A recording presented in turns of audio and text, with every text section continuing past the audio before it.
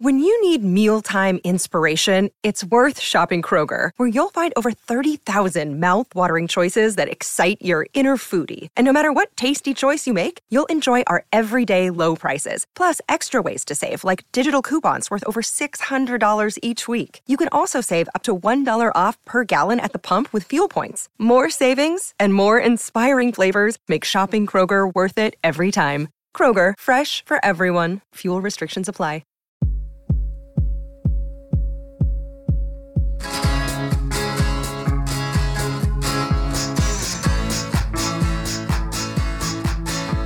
Hey, Holly. Hey, Dave. How are you today on the What Difference Does It Make podcast? I am doing fabulous today. It's a good day. Would you call it a picture perfect day, Holly? I would say it is a picture. I think that is the perfect phrasing. It is a picture perfect day. And why is that, Dave? Well, we have Lynn Goldsmith today in our virtual studios. How exciting is that? Oh, this is awesome. I know you met her a few weeks ago. You went to her book signing at the Morrison Gallery. Her most recent book is called Music in the 80s, and you had it signed by her. That's indeed correct. And so you meet someone in person, then you say, hey, can you be on my podcast? This book that we are talking about, Music in the 80s, is a book of all the artists that she photographed in the 80s. And the photos are beautiful. And she has photographed everybody that we could possibly be interested in. Yes. And so we will get into everything about her career and these beautiful photographs that she took. Some of this will be chopped up into little bits and pieces. Where can they find that? Little morsels of our chat with Lynn could be found on our YouTube channel at What Difference Does It Make podcast, and also on our other social media at WDDIM podcast. Why don't we get right into it? This is Lynn Goldsmith on the What Difference Does It Make podcast. Hi. Hi. First of all, how are the slopes today? Did you go out? Yeah, you can see I'm still in my skis, my ski top. Yeah. Oh, so lucky. Yes, I am. I'm a very lucky girl and on all levels. Yes. I'm so happy to meet you. I know you met a few weeks ago. I wasn't able to make it to the Morrison Gallery, for which I'm very sorry and bummed, but thank you for doing this. Okay. She doesn't have one of these. When you're in Nashville, you can visit us at rockandrollphotogallery.com. Is that where you're living now, in Nashville? That's our main home, and where I have a gallery, and we represent the same artists and others that Morrison does, just like Henry Diltz, who's a wonderful photographer. He's the founder of Morrison Hotel Gallery, and I'm the founder of Rock and Roll Photo Gallery. Basically, when I am in Nashville, I rarely ever leave my house because that's where all my film is located, where I have a photo studio, where I have a painting studio, where I have my print studio. And I also have 26-mile hiking, biking park around the block and an art museum right behind my house. So whereas a lot of things happen with artists in East Nashville and there are various events or whatever, I sort of get my fill of events in New York, LA, or Aspen. You are definitely not from Nashville. No, but every 20 years, I move to a place that I feel will be uncomfortable for me. I think it's very important for artists to have what I call, and what Will Powers calls, a pattern interrupt. That you have to put yourself in positions that are uncomfortable for you. And when I first came to the mountains, I'm basically a water girl. Besides that being my birth sign as an Aquarius, it's also, I went to high school in Miami Beach. In Michigan, we had lakes. And so coming to the mountains was a test for me. And I loved it. And then 20 years later, and now, I come back because it's very much a part of my heart. I miss the mountains and the nature that is here, which seems to be very untouched compared to most other parts of the United States that I've been to. And Nashville is very, very different for me because, I'm not comfortable in the South for a variety of reasons. And I wanted to explore that more. So I think I should leave my house. But I haven't worked up that courage yet. How long have you lived there now? 4 years. Okay. So, well, 2 of it was COVID. right. When I first got there, I was gung-ho, ready to go. I opened the gallery, and the gallery in part is because I collect myself, and I love meeting people who either I can help educate as to why some art is a better investment value than other art and why there's reasons for it. And because I really like to be able to know that I'm helping to have people in their homes have something that they can look at which really resonates for them. It might not even be a good investment. It could just resonate. And that's actually the most important reason. I keep busy with a lot of things when I'm there, also knowing that when I go to other places, I'm going to be out and about a lot. So, for the kind of work that I do, especially as a painter, it's very singular and I don't see that many people. So it's fun for me to really be in cities where I have longtime friends, but also where there's an energy on the street. And so far in Nashville, people aren't really out on the streets except in downtown. And that's mostly tourists and bachelorettes who have come to explore their last moments, it seems, of freedom. Yes, it's the bachelorette capital of the world.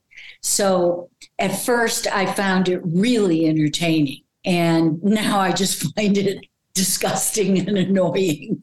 Sure, because now you're a local. That's what you're supposed to be thinking. I take people visiting me there because I do have to say that the building for the Country Music Hall of Fame houses 2 concert venues that I think, and I've been in a lot of concert venues, that I think are really terrific. One only holds 150 people where songwriters talk about their work and play some songs. And another one holds maybe 400. Very small concerts that the seats are great, the sound is great. And the Country Music Hall of Fame is really a wonderful experience. They just don't focus on the visual arts, which I'm, most interested in, for art galleries and the like, in a way that one might think a city would. They're really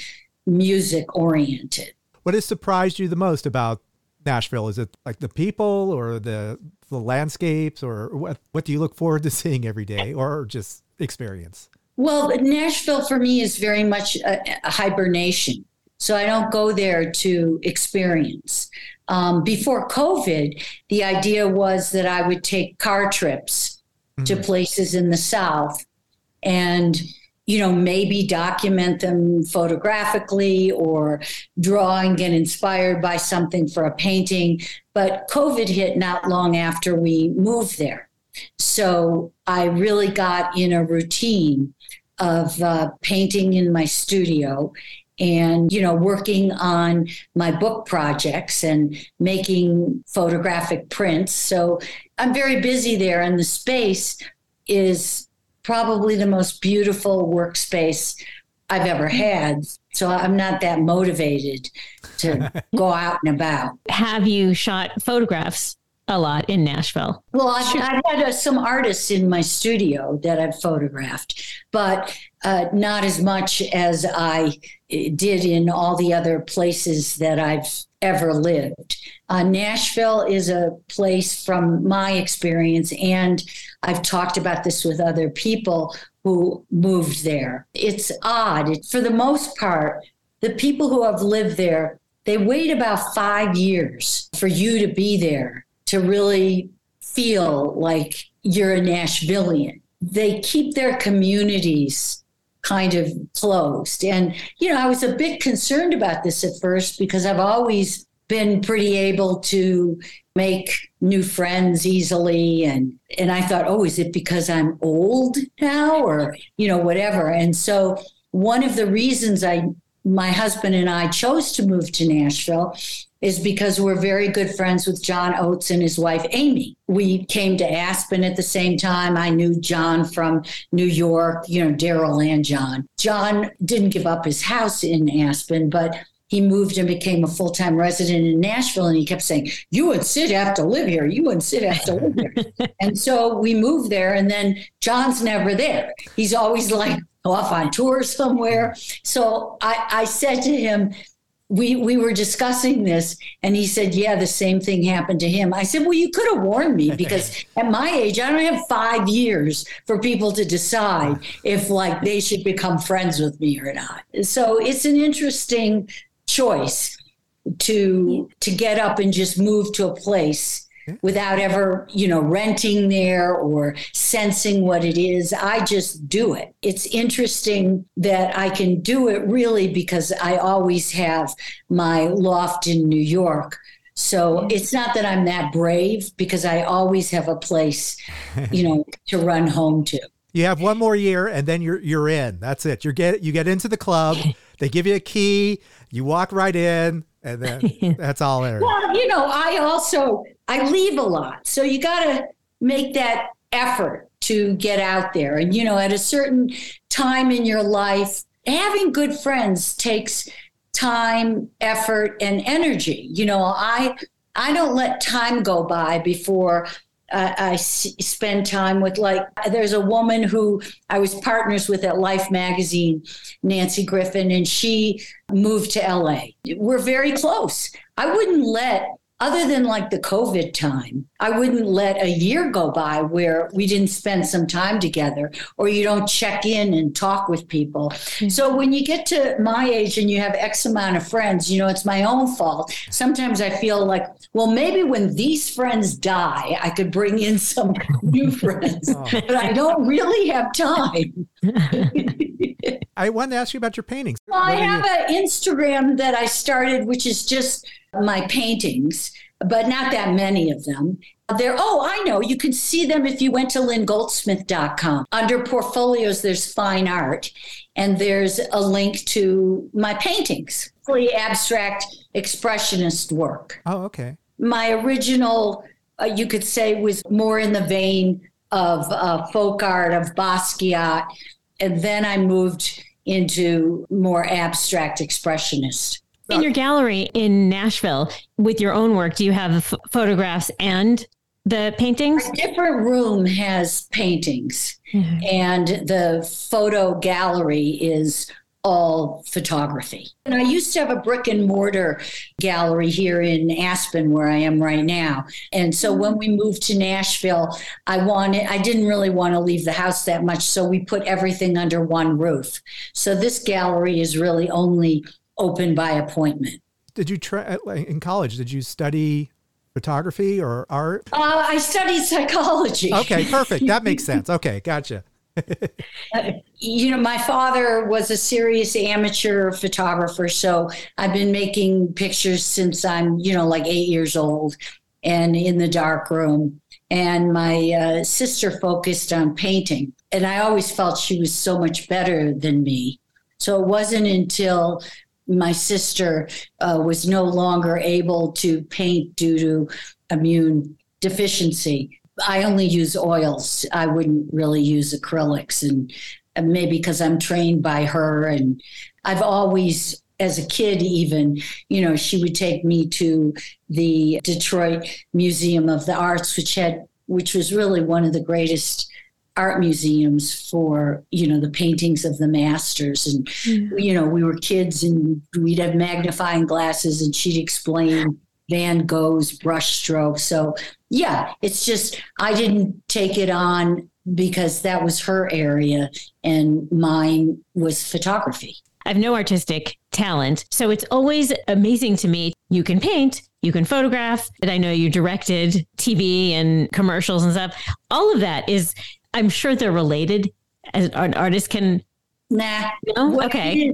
Well, it is in a way. I shouldn't just go nah. It is everything's related, but it comes from, you see yourself as someone who's not an artist. And I saw myself as someone who could do absolutely anything a boy could do. And that was, fortunately for me, supported, by my mother. I felt like if I wanted to be an Academy Award winning actress, I could be that. It's what do I want to do? What will actually provide a platform for me to learn more? What will provide a platform for me to grow as a human being? But I never think that there's anything that I can't do. To me, it's hard. I mean, it's work. It doesn't come. Yours just looks effortlessly beautiful, and I'm sure it's not effortless. Well, thank you. I was also blessed in that my mother was an interior designer. So, colors, how colors mixed with each other. And there are various things as a child that I had the privilege to experience. And so it never seemed like any hurdle for me. Talking with Lynn Goldsmith about all her favorite things, but let's take a break right now.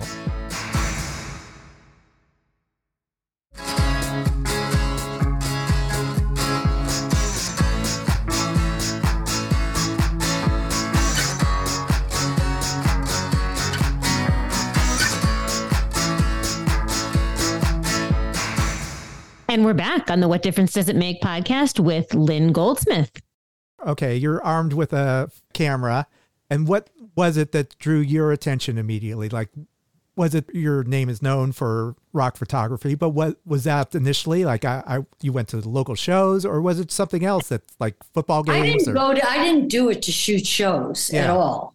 That doesn't really interest me and never did, except as kind of like a director and to get to know people better and to know my equipment better. Because for me, shooting a concert was an opportunity not only to see the artist, because the artist is not always in real life who they are on the stage. And what the fan wants is the person on stage to feel that they've been let into their world and to still find them to be iconic, to be the golden calf that they can worship. So it also provided a way for me to learn to use my equipment really quickly, because lights never stayed the same, low-level lights. It was real good training for that. But I was not someone who went because of any drive, other than like maybe Bob Dylan. That I would have gone to whether I was taking a picture or not. I'm talking about when I was young and he actually sang his songs. Oh, stop it. Well, he's entitled to do whatever he wants to do, I was far more interested, people would think, oh, don't you want to photograph? And they'd name, like James Taylor or Van Morrison in concert. It's like, no, I'd rather photograph Kiss, because I don't care what the music is. They're dramatic. Stuff happens. They move across the stage. Yeah. But shooting shows also puts me in a place where I don't have to think up a concept. I didn't have to do hair, makeup, and styling, which I had to do in my studio, because in the early days, they didn't have a budget for hair, makeup, and styling. And with my awareness of paint, makeup came pretty easily. Yeah, and I always did a variety of work. It's just that because people love various musicians so much, generally because they've either bonded with other people at a show and therefore created a community, so they have a tribe, or it's because the words of a particular song and the sound of it healed them in some way. And it's really all about connecting. So for me to be able to serve in that way is great. And I appreciate that I'm known for something and that everyone gets pigeonholed to a certain degree. But, at the same time, I was photographing all different kinds of people, whether they were famous people, like doing Star Wars in the 80s. I was the special, or I shot a lot of movie stars. I shot Baryshnikov. I shot, a lot of people, and I would be like, why do they keep calling me? I don't even know what a rock photographer is. Did you photograph rocks? I make portraits. Even my photographs of flowers, I think of as portraits, or my pictures of dolls. I'm making a portrait of them. It used to bother me, but because I feel that when people limit me to that label, they're in fact limiting themselves. And that is upsetting, but it's understandable because we have so much going on in the world, especially today. But it's always been that way. There's a lot happening for you to ingest. And we need to create categories or boxes in order to function and make decisions. So in that way, I can't really fault being called something.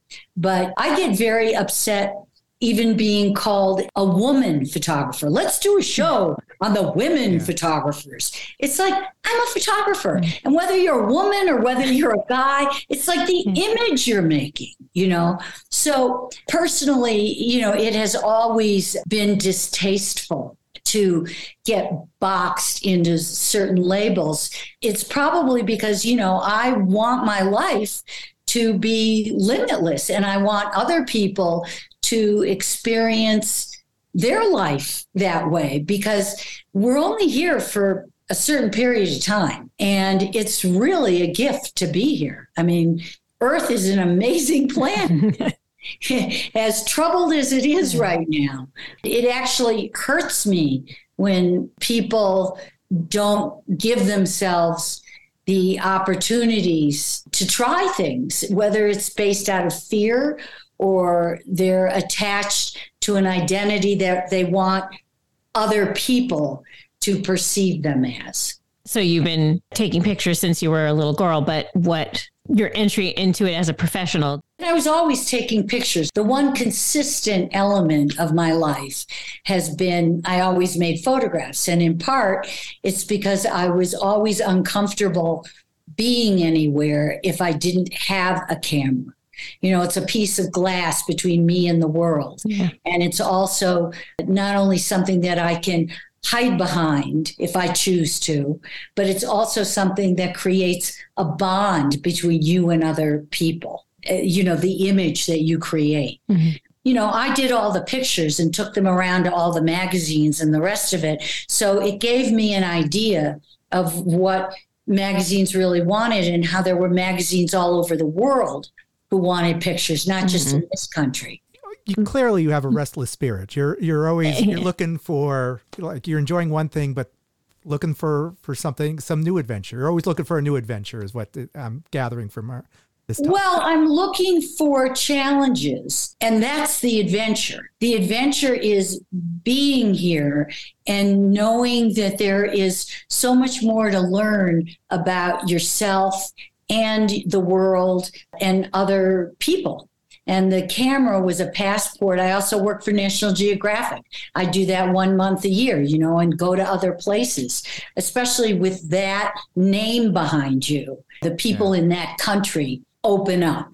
It's just like, if an artist, if you said, oh, I'd like to shoot you on spec or whatever, it's a short moment that they might give you to photograph them. Whereas if you said, I'm working for Rolling Stone, oh, take all day. Do you need 2 days? So Geographic provided, that opportunity to learn about, really be taken in by people in various countries.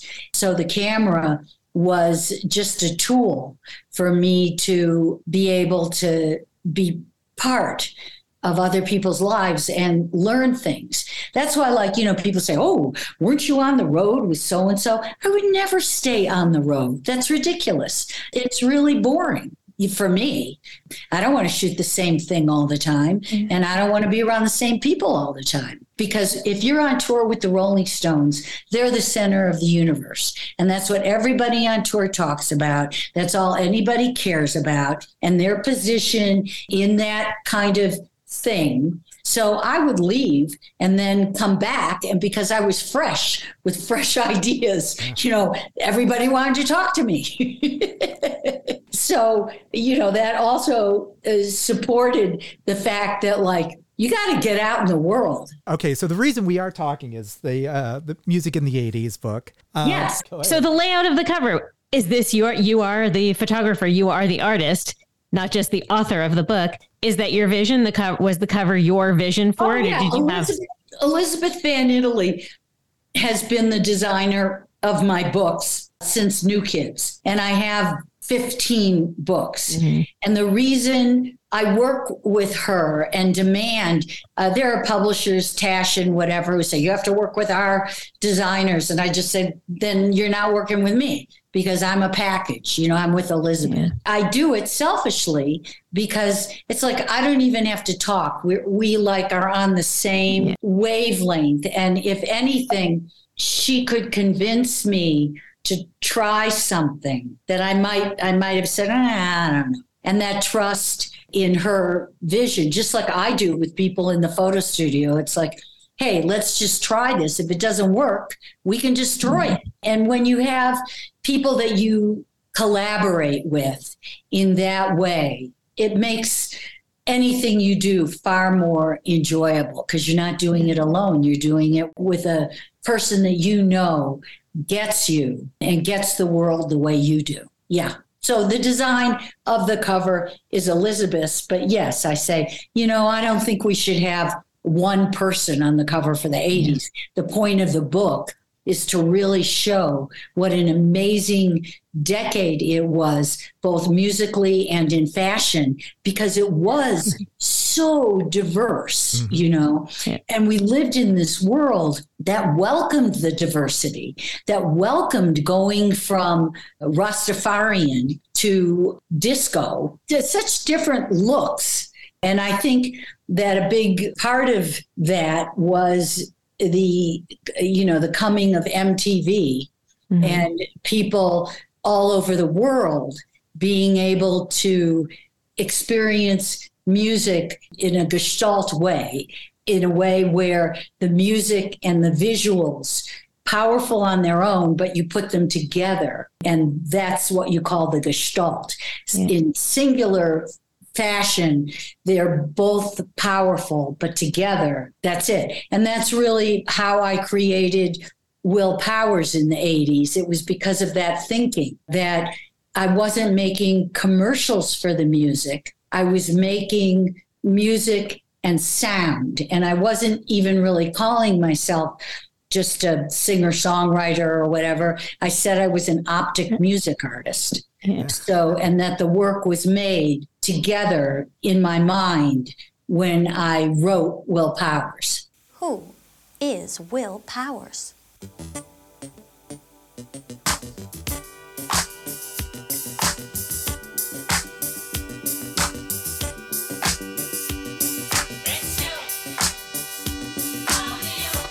Some of you may know that once upon a time, the Thompsontons were a 7-piece disaster area, and then we met Will Powers.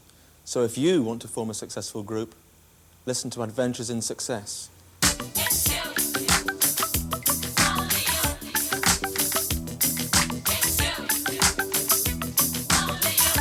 I thought I could play the guitar. For many years, I tried very hard to do my best playing the guitar, and I realized that I wasn't getting anywhere until I heard Will Powers.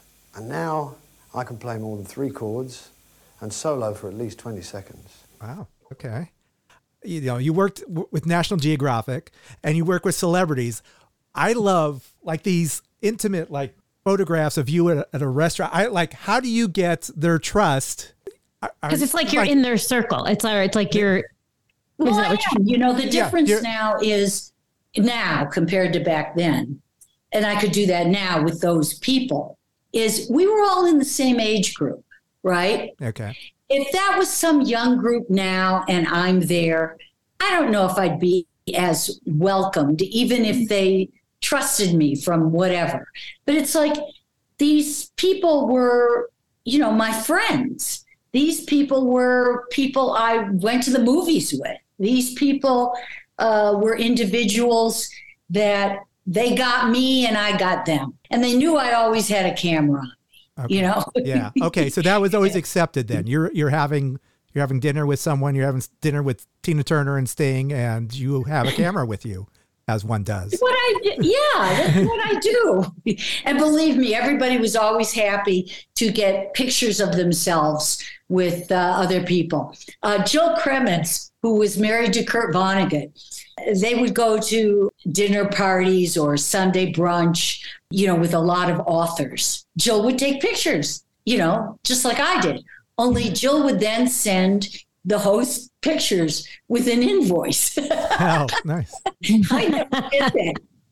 I never did that because, you know, it was like, I just wanted to give people a picture. Like, they didn't need a single picture of themselves. They could care less, you know.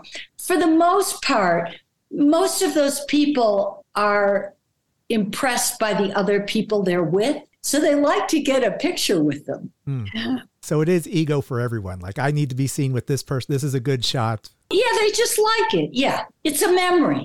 Well, right. I know it's like your mom taking a picture with the family, but except, you know, your family is. And the reason I put work like that in the 80s book was because as a book of photography that people are going to pay money for, many photo books are basically the same.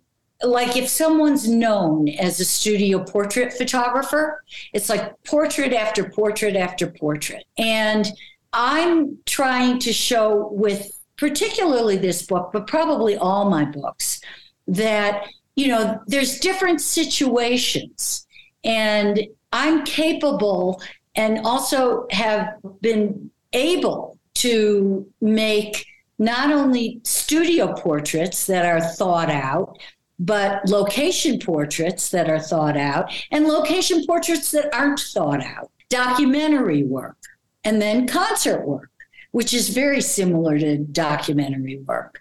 To be able to show that range of a period of time, a decade. The book opens up with a photograph of young people honoring, maybe there's a couple of older ones in the shot, outside the Dakota, John Lennon when he died. And that was 1980, you know, that was the rest of the decade came kind of out of this closer connection to each other because we lost someone who meant so much to so many. I didn't want to do a book on the 80s because before I started it, I really had a bad attitude.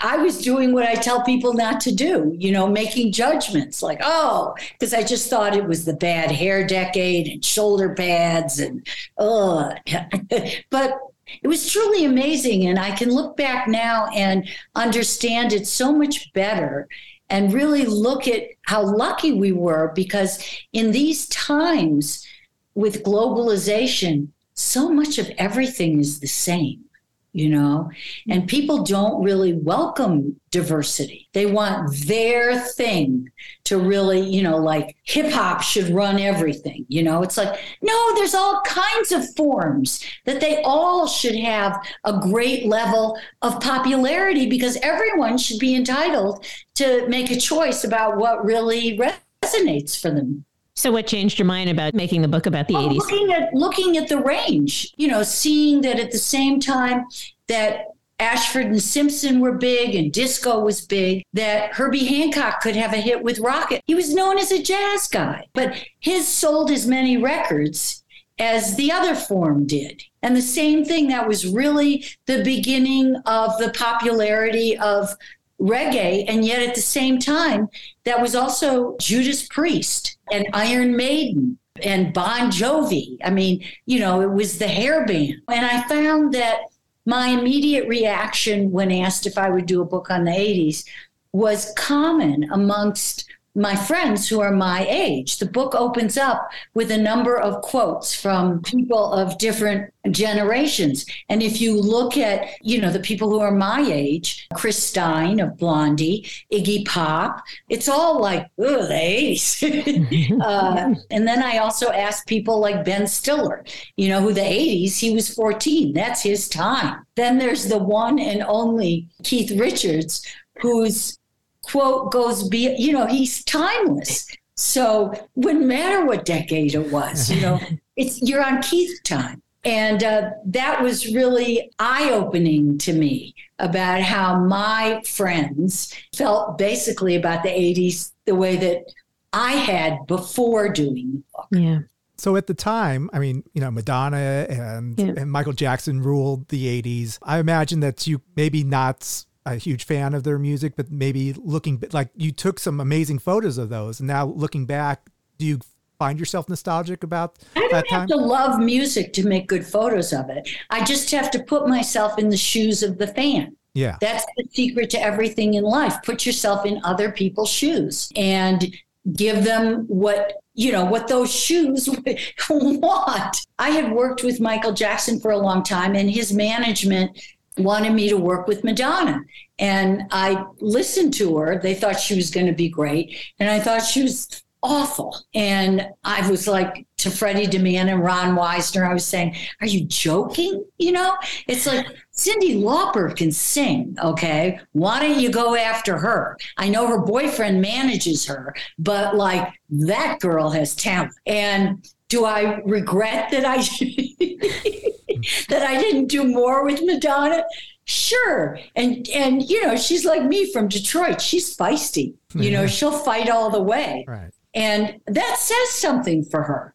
And she worked really hard. Yeah. And I have huge respect for what she made of herself and the kinds of records that she made. No, it's just these judgments that we make. And even though I would like to be limitless in my thinking and not constrain any other human being to a kind of limitation, I do it. I do it myself. We all do it, but I try to catch myself in it. Was there any imposing personality that you ever met was there someone like that you were excited to meet?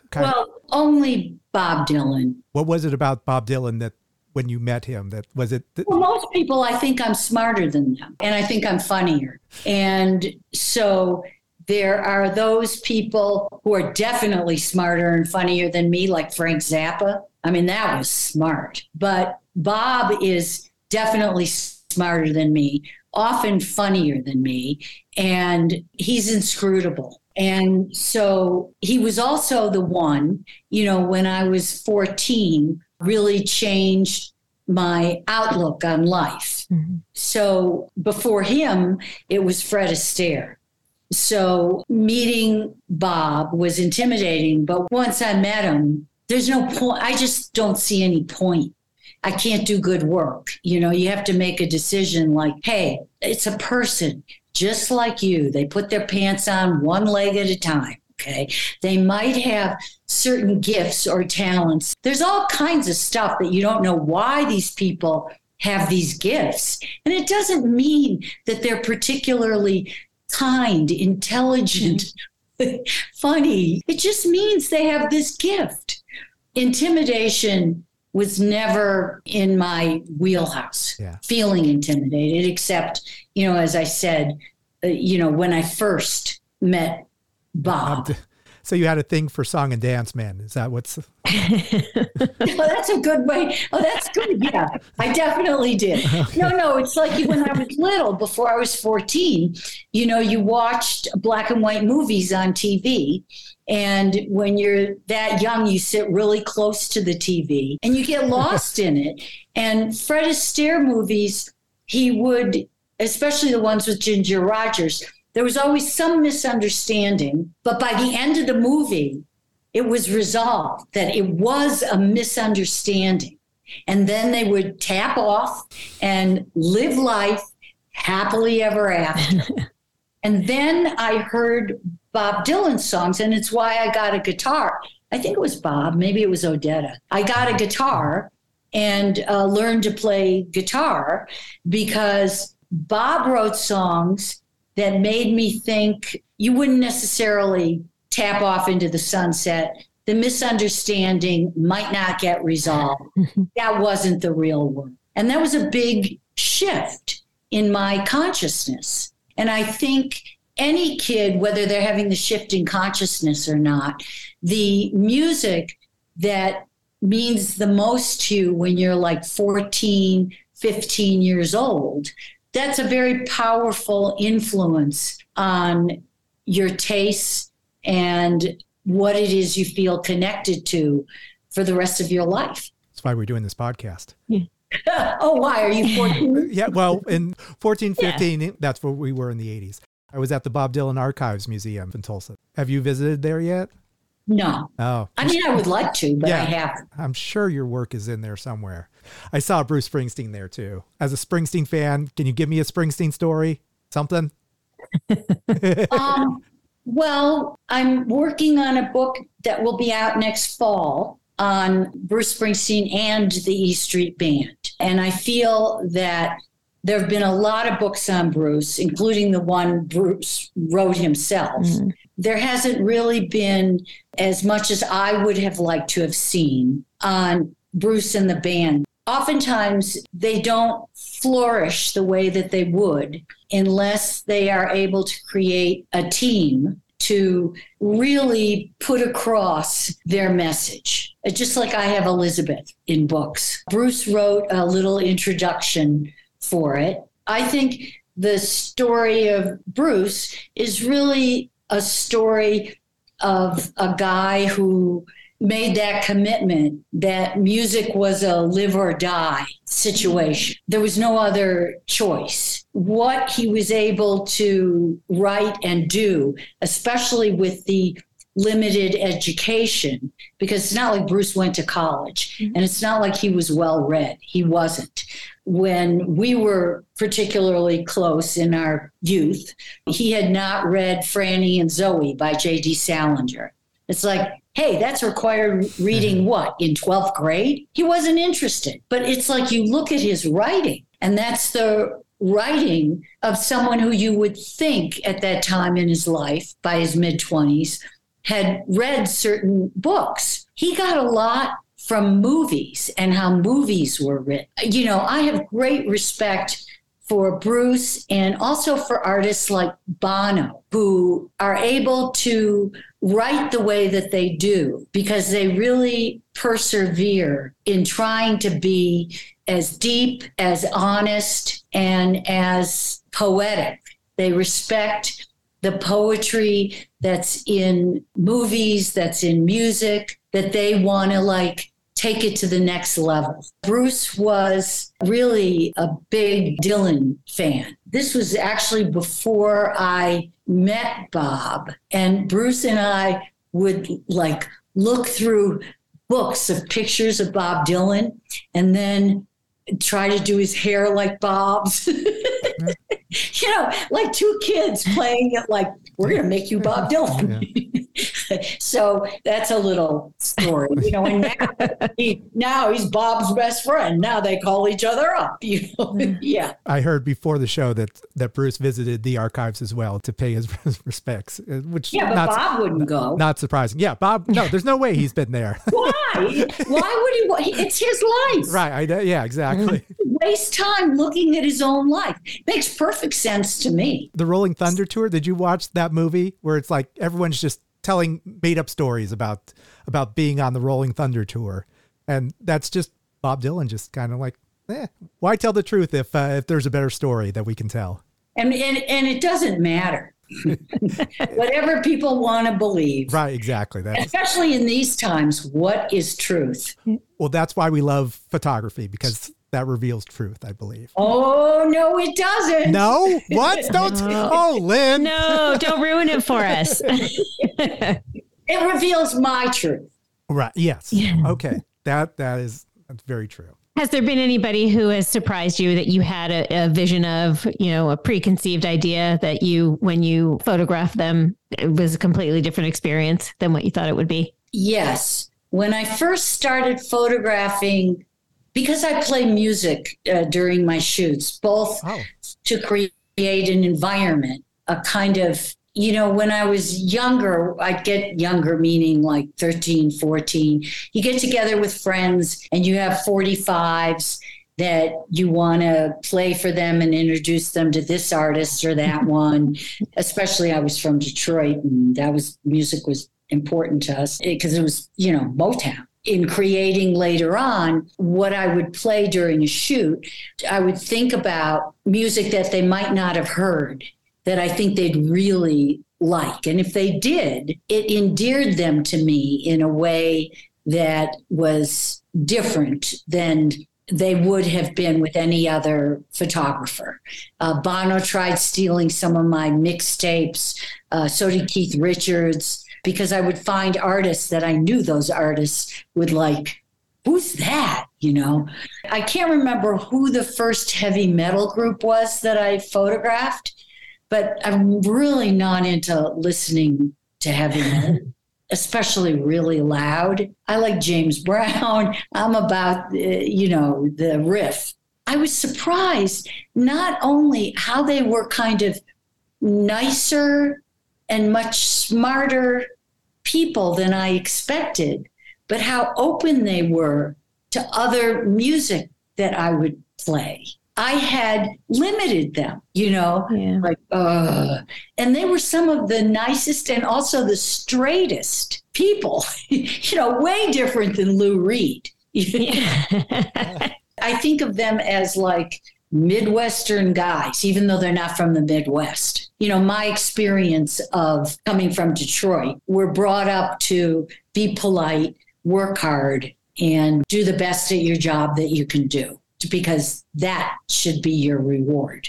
Judas Priest. Yeah. And they even let me, Rob would walk around in his underwear.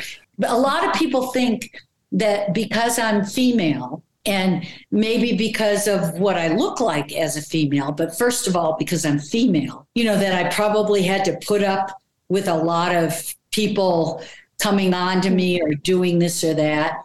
And I think in many ways it's what you put out there. That didn't happen. And heavy metal people were really respectful. I can say that, I was well aware that oftentimes there were male photographers on tour with certain artists, and the acts would tell them to pull certain girls out of the front stage area and bring them back or whatever.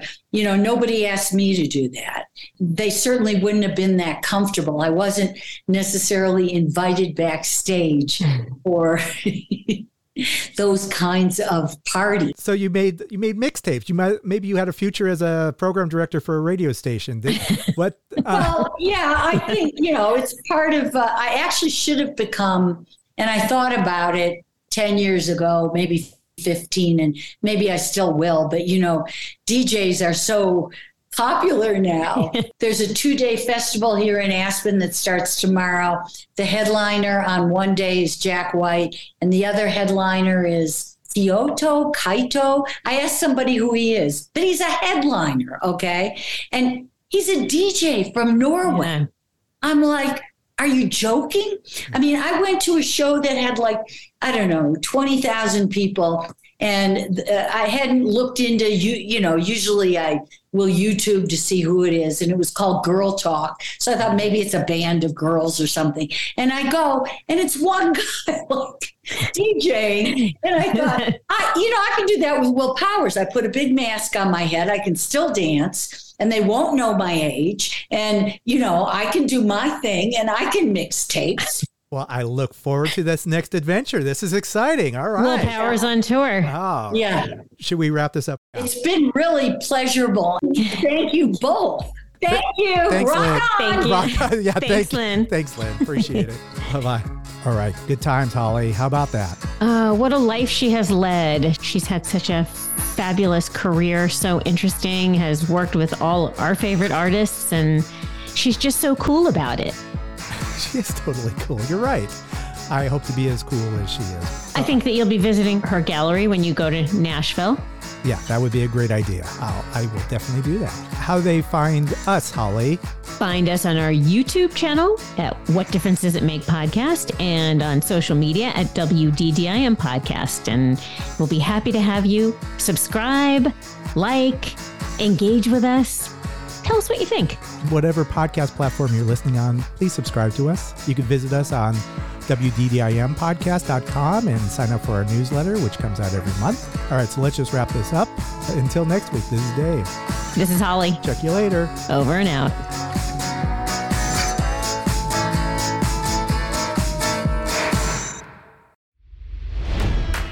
It's NFL draft season, and that means it's time to start thinking about fantasy football. FantasyPoints.com features industry-leading experts and prognosticators using proprietary hand-charted data to help you score more fantasy points. FantasyPoints.com is the place to go for whatever kind of fantasy football you play. Whether you play fantasy football, daily fantasy sports, or do a little bit of everything, Fantasy Points has the meticulously researched content to guide you to victory. And why wait for the fall? Fantasy Points also covers the new spring football league, the UFL. Join the guru, John Hansen, Scott Barrett, Joe Dolan, and other massive names in the fantasy football universe with an exclusive offer. Use code Pantheon for 15% off any Fantasy Points package, including the all-in package, with access to every article, tool, and data nugget that Fantasy Points has to offer. That's FantasyPoints.com and code Pantheon for 15% off at Fantasy Points. FantasyPoints.com, code Pantheon. Score more fantasy points.